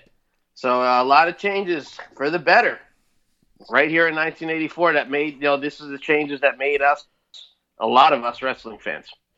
Well, we got one more match on the card. It's B. Brian Blair versus Charlie Fulton, another debut. Oh, Brian Blair. Yep. I make you humble. Yep, and Sheik's always got that story screwed up because it was actually, at WrestleMania 3, it was Brunzell in the Camel Clutch, not Blair. But either way, it's Blair's debut. He's not as big of a star as some of these other guys, but he's going to be a part of the Killer Bees, which is they were hot. They were over for sure. The Killer Bees, for a time. Yep, and this match, again, isn't much. It's 3 minutes. It ends with Blair putting Fulton in an abdominal stretch, turns it into a crucifix for the pin. So that's the show. So now let's go back. So on the show, they replay Hogan versus Sheik in its entirety, kind of, right? They show the match in its entirety. Besides the end, the aftermatch. Right, and the stuff around the like in the MSG show itself, there's a beginning, a middle, and an end. This is basically the middle, the match. Before the intermission. Right, and they show it, obviously Hogan wins the match, and we're going to break it down here in a second. But did you have any thoughts before we move on to that of the show in general, the one we just broke down? Any thoughts on the card, the presentation of the television, anything outside of basically the basic theme which we picked up on, that this is very much a changing point for the company where they are moving on with their new generation of stars, basically an all-star team through the territories. If you think about it, what Vince McMahon did around this time is, I'm going to take the best guy from Mid-South, take the best guy from Florida, the best guys from Minnesota, the best guys here. I'm going to put them on my cards, and it's going to be like a super card no matter what every night. Yeah, I just like the little cool tidbits in hindsight. We can look back and see how it starts with Hulk and then Tito's the first match, and they ran the whole 10 years, 9 or 10 years together. Piper's pick goes into a Frankie Williams match. That kind of stuff, and having Gene there instead of Pat Patterson is just that tone of our era. Pat Patterson didn't commentate much more. He'd be strictly behind the scenes pretty much right after this. A couple more MSGs I think he does with Gorilla. But yeah, times have changed, and this would be if I was going to go back and maybe I'm out of work injured or something, I'm going to watch all WWF TV in order. This is where I would start. So. Well, let's go back to the Garden. January 23rd, 1984. Sheik and Blassie enter the ring first, so the challenger is going to come out second today. Heat. A lot of heat. The crowd is amped. I mean, right from the beginning. The crowd, they can almost sense it, right? They know. They got a lot of hate in their heart for this man, as Gorilla said. Right, and a lot of love in their heart for the guy that's going to come out. We see as even your dog is thrilled. Yeah, she's upset. She's hearing Eye of the Tiger in her head. Yep. And we get to see a shot of Hogan coming out of the dressing room, through the hallway, and into the ring. Who do we see in the hallway as we go through it? He passes right by Vince McMahon Sr. He's the gentleman on his right. It's either Vince McMahon Sr. or Duncan from Duncan's Toy Chest from Home Alone 2. I'll go with Vince McMahon Sr. Hulk passes right by him, and it's just like the passing of time. I mean, it wasn't meant to be. Nobody knew Vince was going to pass away a few months later. But it's amazing. You see him standing there. This whole thing looks cinematic to me. It looks like a fight in a Rocky movie. It just doesn't. It's different. I just because we've seen so many clips of it and different things over the years. Everything just seems so fucking perfect. And walking by Vince Sr. That's unbelievable, man. In my opinion, what do you think? Yeah, I mean it's iconic, and it's again another kind of analogy where we're walking past the past and towards the future, right? We're walking. And for people that might not know, Vince Jr. is the one that decided he was starting to take over. His father's health was failing, and he's the one that brought Hulk in from the AWA and whatnot. So just in case we have some new listeners to the legendary wrestling of the past. Anyone else? Anyone else in the hallway or? Well, later on, there's somebody in this garden card. You want to touch on that later? Or you want me to talk about that now? We can get to that later. So Hulk comes to the ring, huge pop, gets jumped early. Sheik takes the advantage in the beginning, gets Hulk in the camel clutch not once but twice. Right, Hulk battles out both times. Crowd is over for every punch, every kick. They got him right where they want everything. It's really the match is really, really, I think, pretty good, pretty nicely done. It's about 10 minutes long, and eventually Hulk will drop the leg. 5 minutes. 10 minutes, I guess, from with all the shit, from entrance to exit. Bell to bell, it's more like 5 minutes. So it's a short piece of business in the ring. But it didn't need to be, I don't think, a second more either way. You get the basic formula that will be Hogan matches for a year to come. He takes the best shot of his opponent, hulks up, drops the leg, hooks the leg, 1, 2, 3. A new champion, Hulk Hogan. They put the belts on him. An abbreviated version of Hulk pose, and the iconic line from Gorilla. Dave was what? Hulkamania is here. I think Gorilla and Pat did an excellent job, even though you can't understand everything Pat's saying. That he was calling Gorilla Vince at one or points. They were calling the referee the wrong name. But just they were so excited. Pat Patterson, before Hogan dropped the leg, says, "I don't even want to talk. I want to watch the match." It's just something about it. It just grabs you. And boom, and he hits that leg drop. And even the beginning, the way the Hulk, he didn't wait for the bell. He attacked the Sheik. He took the Sheik's robe and clotheslined him with it. It was a little different than the Hogan formula that was to come. Hogan needed to beat the shit out of this guy to establish himself, and he did. The Sheik got some heat on him, like he should have, and got him in the camel clutch and stuff. But it was just perfect. And it was like Hogan went to the ring, and he knew this is my moment. And he didn't wait for a second. He just attacked him right off the gun. He didn't wait around for the Sheik to control the action. Right away. It may not have went this perfect with some of the rumors about what could have went down. Talk about that. Match. There was now here before you get into it. So here's the deal, right? So Vince McMahon is breaking down the territory system basically. I mentioned it a second ago. He's poaching stars. He's running buildings they've never run before outside of the Northeast where his territory traditionally was. He's changing the game, and there's some old school promoters who don't like it. One specifically, Vern Gagne, who, remember back in 1972, trained the Iron Sheik. And he gives Sheik a call the week leading up to this match. And Dave, what does he ask him? He asked the Sheik to break Hogan's leg, to shoot on him in the match, to go against what they were supposed to do in the ring. Break the Hulkster's leg, take the WWF title, and bring it back to AWA TV. And everybody talks about this. And the Sheik could have broken. How much? How much was the bounty? I don't recall. $100,000. Do you know? $100,000. Come back on the TV. on AWA TV in Minnesota. And the Sheik, was obviously an amateur collegiate wrestler. Hulk Hogan was not. And plus, Hulk Hogan would be giving him his body in the ring, not knowing he's going to try to break his leg, Right. which makes it even a lot easier. I don't think the reason why it didn't happen, I think the Iron Sheik is a good-hearted man. I don't think he was – nobody ever says this, but I just don't think he's going to break someone's leg that's giving you their body without saying – hey, unless you say, come on, motherfucker, we're fighting for real. Now, say that to Hulk or something. I don't think he would do that, but, he always said he didn't want to cut the hand that feeds him, with the McMahons And look at and whatnot. Sheik is a smart guy. He's in the business over 10 years at this point, and I think he sees the money in Hogan, right? Yeah, and more money for him. And that means more money for him, What do you think, though, Steve? What's your opinion? Nobody ever talks about this. If Sheik did do that, what would you think? Andre? Well, first of all, in the back, Gorilla I mean, right there on commentary. It's a business changing moment.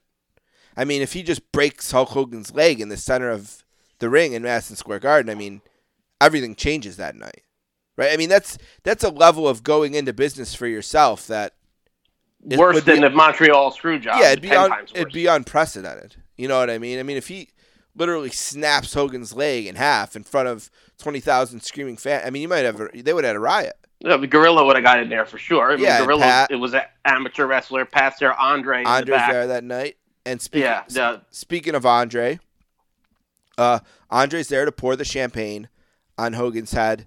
That's nice of you. Hogan's in the back with Mean Gene. Hogan's cutting the promo. Andre comes in, pours the champagne. It's nice, Andre. Paula, how do we know when it's not nice, Andre? When it's not nice, Andre. When it's nice, Andre. We know he wears shorts. He wears shorts when he's nice, Andre. What does he wear when he's mean, Andre? He wears a black singlet. Yeah. And who's his boss when he's mean, Andre? Wally Piper. No, the Weasel Breath. The Weasel Breath, that guy. Yeah. I don't know how to spell, so sometimes I keep forgetting. Yeah. So, close enough? When Mean Andre confronts Hogan years later, what does he say to him? He says, to be a champion. It's a long time. Exactly. Gotta love it. Yeah, exactly. Gotta love it. So that's the night at the Garden. And Andre actually had a busy night this night before pouring champagne on Hogan and working in the 6-man match against the Samoans later on in the card with Atlas and Johnson. He appeared, obviously it's taped earlier in the day, on the David Letterman show. Yeah, which is an very unbelievable appearance. It's on YouTube. It's so cool to see Andre kind of just in that setting, and Dave is great in it. I think does a great interview. Oh, thanks. Him. Oh. Yeah, no, not that Dave. Huh. The New York City Dave, not Hollywood Dave. But one thing I wanted to touch on about this night, a little off topic of Hulkster, well, not really, is that Andre 6-man that ended the show was Andre, Atlas, and Johnson against all three Samoans, including Samu, in the tunnel that we saw Hulk walk past Vince McMahon Sr. You also see Andre the Giant and the Samoans coming down the tunnel. And who's massaging Rocky Johnson's back but his son Dwayne, The Rock. Dwayne. Talk about for things to come, huh? Yeah, and just the history of that. The guy who makes Vince McMahon a millionaire wins the title, and in the building that night is one of the two guys that makes Vince McMahon a billionaire. Yeah, and he's actually makes TV on this night of all. You know what I mean? Crazy. It's so cool. That wasn't the month. I'm sure that he was there with his dad, plenty of them, but he actually makes camera, on this one. So on this January 23rd. Two other things I want to do before we go to a break and kind of wind this episode up. Hulkamania is here. Well, Dave, what does that mean for Hulk Hogan the next month or so? Because it's not what you think, right? It is not what you think. I'm going to run down some of the stuff the Hulkster has been up to after winning the title. And they did it right away like they should have. January 1984, Bob Backlund, who lost the title in December, a lot of people think he just disappeared after that. Oh, no. He was still main eventing the cards. No Hulk Hogan. He was a main event in all the house shows because Hulk had a commitment with Japan still, New Japan Wrestling. That was part of the deal with Vince that I believe Vern Gagne was against Hulk doing a lot of Japan stuff. On January 27th, just a couple days after winning the title, Hulk was on a big airplane over to Japan and teaming up with none other than Iron Mike Sharp, Canada's greatest athlete, to take on Antonio Inoki and Tatsumi Fujinami. That went to a double countout in Nagoya, Japan on January 27th. I'm not going to go over this whole tour here. I'll name some highlights. Just give us a few highlights of what Hulk's doing. Yeah. Okay. He teamed up again. Most of these are teams with Iron Mike Sharp. And February 2nd, he went over Akira Maeda and Osama Kido. My dearest apologies to Dave Meltzer if I'm saying these names wrong. I really want to make you happy, Dave, here with these Japanese names. And how about this one? On February 6th, in Hachino, I can't remember writing, somewhere in Japan, Fujinami, again, teaming up with Akira Maeda over Hulk Hogan and none other than Bret the Hitman Hart. Oh, the Hitman. Hitman and the Hulkster together in Japan in '84. And like I said, most of these are with Mike Sharp. With Mike Sharp on February 7th at the Tokyo Dome over Riki Koshu and Yoshihiko Yatsu. February 9th, Osaka, Japan. Hogan over Rashir Kimura in a non-title match. All these are non-titles. Then it's back in the USA for the Hulkster. February 10th, St. Louis for Wrestling at the Chase taping. As I believe this is Hulk's first match in the WWF as champion over none other than Masked Superstar, who was Bill Eadie. Axe from Demolition. Yep. A great guy, great wrestler, one of the all-time greats in my opinion. That's a trivia question right there. Who is the first guy that Hulk wrestled in the WWF as champion? Bill Eadie. It's the Masked Superstar. Yep. And then on that same taping, there was a big battle royal. Big John Studd wins. Hulk and Andre actually came to blows in this battle royal before Studd won it. That could have been leading to something because Andre was already mentioning on TV on All American Wrestling in February that he doesn't want to fight Hulk. He doesn't want the belt. There was a rumor that they were going to do the Andre turn sooner, and there was going to be a match in the summer of '84 at Shea Stadium with Hulk and Andre. I'm happy, very happy they waited. But that's a piece of information. Yeah, it worked out. It worked out. They did the right thing by waiting. Probably was too soon. Too soon to Bobby go to wasn't that. in the company. The Brain wasn't in the company yet. I guess Blassie would have managed them, or Albano managed them as a face, but definitely can't manage heel Albano. Then February 11th, Hulkster's, that last information was from a taping, so now we're at his actual first house show as champion at the Boston Garden in front of 14,500. And he goes over the Iron Sheik, the man he beat for the belt in a Texas death match. I would love to see that. That's before they started airing on this. Yep, they did do some returns. Returns. Yep. And then Philadelphia at the Great Spectrum on February 18th in front of 16,000 fans. Another win over Masked Superstar by disqualification. Then finally February 20th. One more. Finally, February 20th, Madison Square Garden, 26,000, which includes 4,000 at the Felt Forum Theater. Hulk Hogan goes over Mr. Wonderful Paul Orndorff by countout. I got a little story about this match. Obviously, I was not watching wrestling when I was 3 years old this time, but what got me into wrestling, like I said on other podcasts on here, was the Hogan-Orndorff feud in '86. Right. And my dad and my cousin, the late, great Donald McMillan, told me, hey, Hulk and Mr. Wonderful had this other match at Madison Square Garden a few years ago, and Mr. Wonderful beat the shit out of Hogan, but Hogan snuck away with the title. And I always wanted to see the match. And it wasn't until, I don't know, years later at a convention, maybe when I was a teenager a little more, that I got the house show on the bootleg tape and finally saw it. And that's about it. Very cool. Some interesting stuff, my brother. So Hulk wins the title. He goes to Japan, fulfills a commitment there, which means Backlund stays back, and he works as a face in the main events. But he's not there for long, because the initial plan was to turn Backlund into a bad guy to challenge Hogan. Backlund wanted no part of it. He leaves the company and basically goes to the AWA, other spots like that. But he's out of the WWF until he comes back, like we said, in the 90s for a really great, ironically, heel run. So eventually he came around to it, but not until years later. And it actually had a down point for the company. He probably cost himself a lot of money not wanting to stick around and work heel with Hulk. As for Sheik, look at. He still thinks that Hulk didn't quite pay him back to the point that he should have, but maybe that's gimmick more than anything. He goes on, of course, to work with Volkov. They eventually become champions at WrestleMania 1. The very first title change ever at a WrestleMania is Sheik and Volkov beating the U.S. Express. And then, of course, he works in the WWF right up until 1987 when he is fired for driving in New Jersey with Hacksaw. But I love what Hacksaw tells the stories. He tells the stories great. Yeah. Very, very detailed. If anybody wants to look up, you can probably find it on YouTube. Search Jim Duggan talks about him and Iron Sheik's arrest. He tells it very well. All right, so that's the story for today. All right, here's what we got to do. We got to take a break. Hulkamania is here, as they say. We're going to take a break. We'll come back. We'll do an outro. We'll do some plugs. We got listener email. We got a couple emails. And then we'll announce what we're going to do on the next show.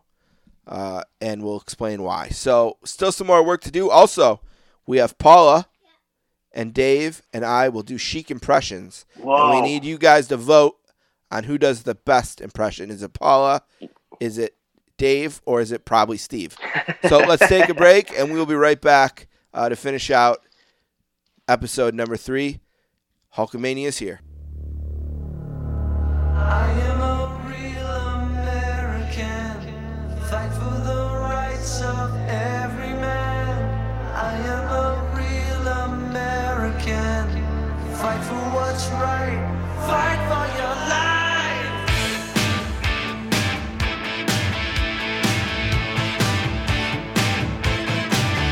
When it comes crashing down and it hurts inside,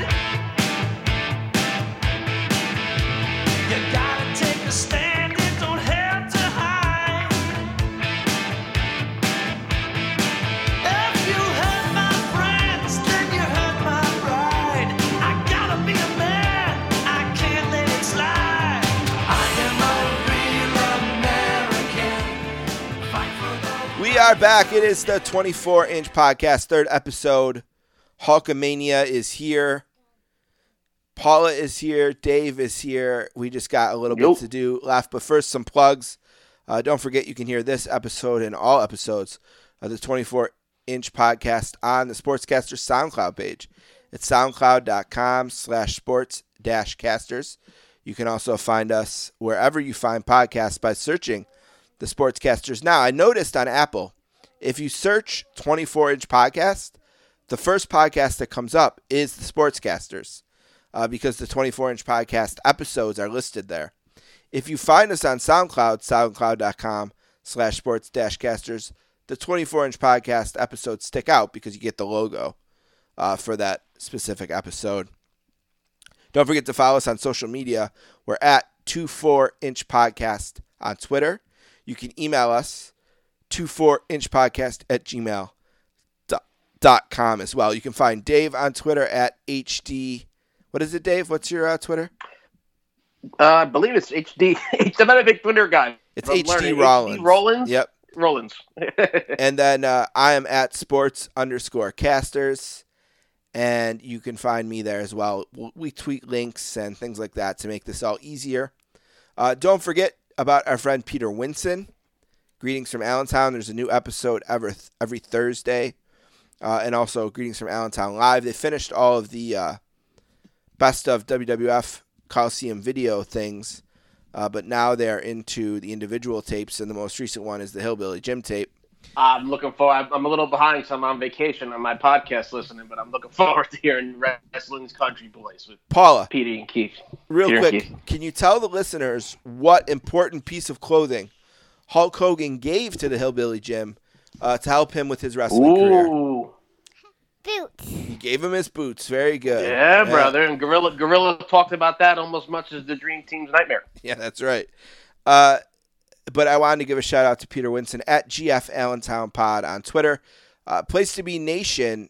I'll be on the flagship show in March. I have a 92 show with Hogan and Flair on top. But in the meantime, 91. 91. Excuse me. In the meantime, you can check out me on their God bless you, honey. Me on their Christmas episode, where I play Vince McMahon Sr. So that is up on the Place to Be Nation feed. Is that about the wrestling album? Yes. Okay, yeah, I'm gonna listen to that too. I'm in there when I get a chance. Okay, cool. I yell at Vince McMahon Jr. or Vincent Kennedy McMahon in a really great and probably very realistic impression of Vince McMahon Sr. Now, 2 things left to do. One, we have to rate the match, the Sheik versus Hogan match, because we didn't do it before. Dave, you want to get started?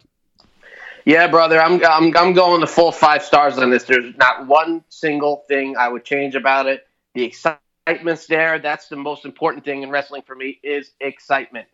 And everything, the commentators, everything. Just, I mean, there's nothing that could be changed. It was perfect, and it went into the perfect world title reign. Now, for Hulk Hogan. We always do this relative to Hogan matches. We would like to clarify that. Of course. That this is a 5-star match relative to all of Hulk's other work, not relative to, the 89 Steamboat and Flair trilogy or something. It's just relative to Hulk. And it is a perfect piece of business. We're doing quarters. I went 4.75 just because it was a little short. Just relative to his other matches. This one, only 5 minutes, a little short, but really splitting hairs, 4.75, 5. It's perfect. Same shit. Yep, a perfect piece of business to welcome Hulkamania to the WWF and to the world and to pop culture. Now, Paula, don't go far. Man. Don't go far, because the next thing we want to do is a contest, and we're going to run it on our Twitter at 24-inch podcast, number 2, the number 4-inch podcast. We are going to each do a Sheik impression, and we will create a poll, and you will vote on who does the best Sheik impression, and the winner will get bragging rights on the next show. Paula, do you want to go first, second, or third? Third. You're going to go third? Yeah. All right, that means Dave is up first. Dave, give us your Sheik impression. Okay, this is when Sheik got tested positive for a drug test. Oh, good one. And he finds out about it. Yeah. Oh, positive, brother. Bubba, I'm so positive. That's great. That's a good sign. I'm positive. Yes. And then I believe it was Marty Jannetty, Sheik. Positive is bad for a drug test. What do you mean bad? What about the JBD? What about Don the Morocco and Jacob the Steak? Because they were all with me. Did they test the positive too? Yes. That's all I got. Yes, they did. Now they did. Yeah. All right, I'll go second since Paula's nervous. She's over there. All right. Yeah. I am going to do the Iron Sheik on the set of the Cyndi Lauper video for the Goonies. Good song, too. Oh, Sheiky baby, he is here to do the music video. Oh, Cyndi Lauper. Pooh, you are no good. You no good at all. Sheiky, he is number one. Number one, Sheiky, not the Cyndi Lauper. Pooh. All right, now you're up. Let's hear it. This is the one when he was in the Working Match versus Hogan. Okay, let's hear it. Hulk Hogan. Come on, don't be nervous. Let's hear that. Come on, Paula. Get that Hulkamania running through your veins. Give us your best Sheik impression. Ready? Go. All right, how about this? We're going to pause the tape. So just do a practice one. Okay. Go ahead. Just practice it. Okay. I'm going to do it without my headphones on. Okay. Practice it without your headphones. Go ahead. Step right up and read it right into that microphone. Your Sheik impression. Go ahead. It's your practice. No need to be nervous. We're not even recording right now. I'm just hanging on. Okay. All right, we're waiting. It's only practice. What are you nervous about? Okay. I forgot. Sheiky baby, number one. Okay. Yeah. Sheiky baby, number one. Hulk Hogan. That's your impression? I tried. That's the best you can do? Okay. I tried. That's going to lose. That's last place. Okay. Come on, you can do better than that. That was just practice. Now the real thing. Ready? Okay. Okay, do it. Just do it. Come on, Dave. Give her some support here. Come on, Paula. You can do it, honey. Pretend Nikolai's singing next to you. He's singing the national anthem. No, thank you. I don't want Hacksaw to come out. Okay, you want Hacksaw to come out with a stick? Do a Hacksaw impersonation instead, then. No! All right, come on. You don't like Hacksaw. Let's go. Sheik you baby. Number 1. Hulk Hogan. All right, there it is. All right, there All we right, go. good There we job, go. Paula. Very job. good. You win. All right, Dave, what's the first email up? Vote on that. First- Hold on. At 24-inch podcast on Twitter, we'll put a poll up. Vote for who had the best one. I think we have a winner. Holidays have the good one. No, Daddy won. I love that No, you just called me I won. Holiday. Yeah, I have a friend Anthony Galladay. Go on, kids, and just They do calls what me we that. need to do. What's that, Nut? You guys are talking over each other. Have 5 minutes and do what we need to do. Okay. Hippopotamus. What? What do you say? Dave, what were you saying? No, she called me Holiday instead of Hollywood. I thought that was so cute. I have a friend that makes that same mistake. All right. So I thought that was pretty cool. Holiday Dave Rollins, do you have an email for us? All right. Okay.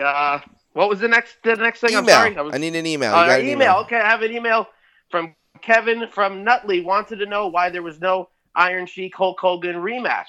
Well, Kevin, technically there was on a number of house shows, but if you go back and watch it, in a vacuum, you're just watching special events on the network. You're not going to see one, but they did have a pretty prominent one in December of '84 at Madison Square Garden. So I would call that more or less the official rematch. About a year later, Hulk went over him pretty quick. It was the night Captain Lou turned good with the Dick Clark in the ring and all that kind of cool stuff. So they never, there was no pay-per-views and big events back then. It was all house shows. So they did have a lot of rematches.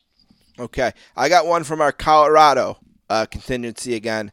I explained last time that the Sportscasters is biggest in Buffalo, New Orleans, and Colorado, and the Denver area, probably because of a hockey podcast I did with a guy named Adrian Dater who covers the Colorado Avalanche. Shout out to @ADater on Twitter.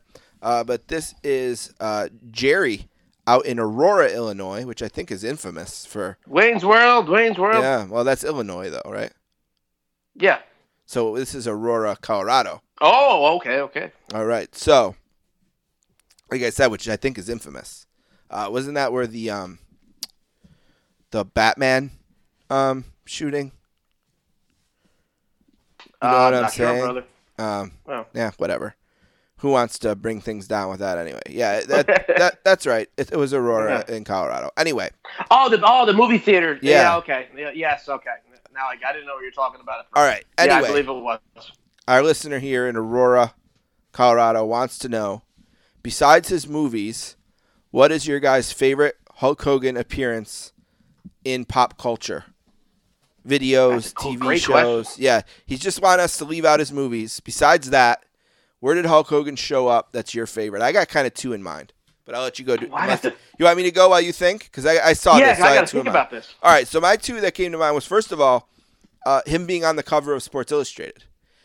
As a sports guy and a Hulkster fan and a wrestling fan, it's pretty awesome that he got to be on the cover of that historic magazine at really the peak of its powers, in the mid-'80s, where magazines were such a huge deal and the circulation was huge. And I think it just really legitimized Hulk and what wrestling did. And then, of course, we mentioned it before, but I'm a huge A-Team fan. And, of course, Hulk was on 2 different episodes of the A-Team, one called Body Slam, which there was also a bunch of other wrestlers on as well. The Bulldogs and Steamboat and McGraw and Kirshner, Greg Valentine, Gene Okerlund's on it, Big John Studd. So a lot of wrestlers on that. And then he does one called The Trouble with Harry. He's on as well. So I would say Sports Illustrated and the A-Team would come to mind as the top pop culture, non-Hulk movie appearances that come to mind for me, Jerry. For me, giving it this much thought for about 2 minutes here, I could be forgetting something, but I love the chemistry Hulk Hogan always had with Regis Philbin.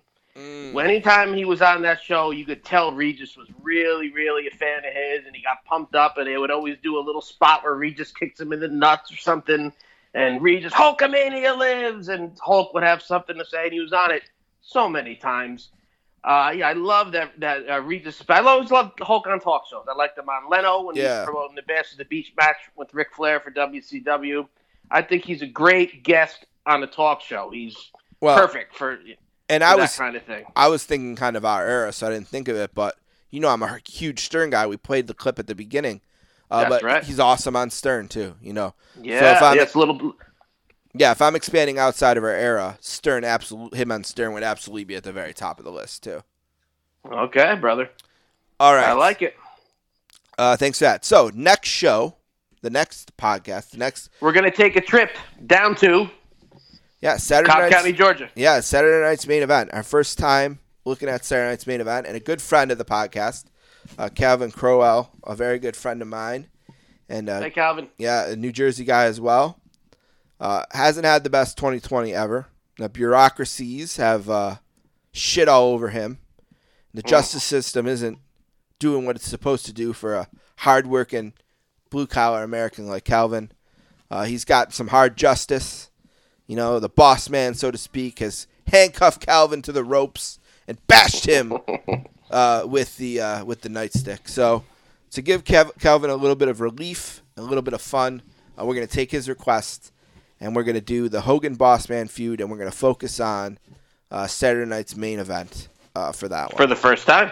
Yeah, first Saturday night's main event. Now, those are big shows, so we're going to do that big. Anytime we do a Saturday night's main event, it'll be big. I don't know how much bigger it'll be than this one, because this one felt pretty big as well. Paula. They're all big. Do you have anything you'd like to say to the listeners of the 24-inch podcast? How about you wish them a very Merry Christmas and a Happy New Year, too? Go ahead, Paula. Tell the people. I wish you had a very good Christmas. And what else? A happy what? And a Happy New Year. A Happy New Year. We have the countdown, right? The ball drops, and then what do you do when it drops? It counts. Yeah, it goes 5, 4, 3, 2, 1. Then what? Then we say Happy New Year. Yep. And then what do you do? And then we just celebrate. Yeah, you celebrate. Exactly. So, or I like to say you go wild. Yep. A Merry Christmas, a Happy New Year. Thanks to everyone for listening to the 24-inch podcast. We're just getting started, as Dave likes to say. We're 3 episodes into this thing, and really we thought, looking at this, when we started this project, we said, let's do a pilot in 2020. And then when 2021 comes around, we'll get moving. We'll get every other week. But we got so into this thing that as soon as the pilot went up, we put the second episode up, and we're into our bi-weekly schedule. Here for episode 3, and we'll be back in 2 weeks' time. I used to always like, at the end of Saturday night's main event, when Vince would be like, we'll be back in 3 months' time, as we will be here for Labor Day weekend with the season premiere of Saturday night's main event. So we'll be back here 2 weeks' time. It will be January 11th. We will be back, and then we will have an episode on January 25th as well, yet to be determined. For Mrs. Wonderful, Paula Bennett. For Holiday, Dave Rollins. And for me, I am Steve Bennett. This has been the 24-inch podcast, and as we always say your prayers, eat your vitamins, and tell your friends about the 24-inch podcast. Brother!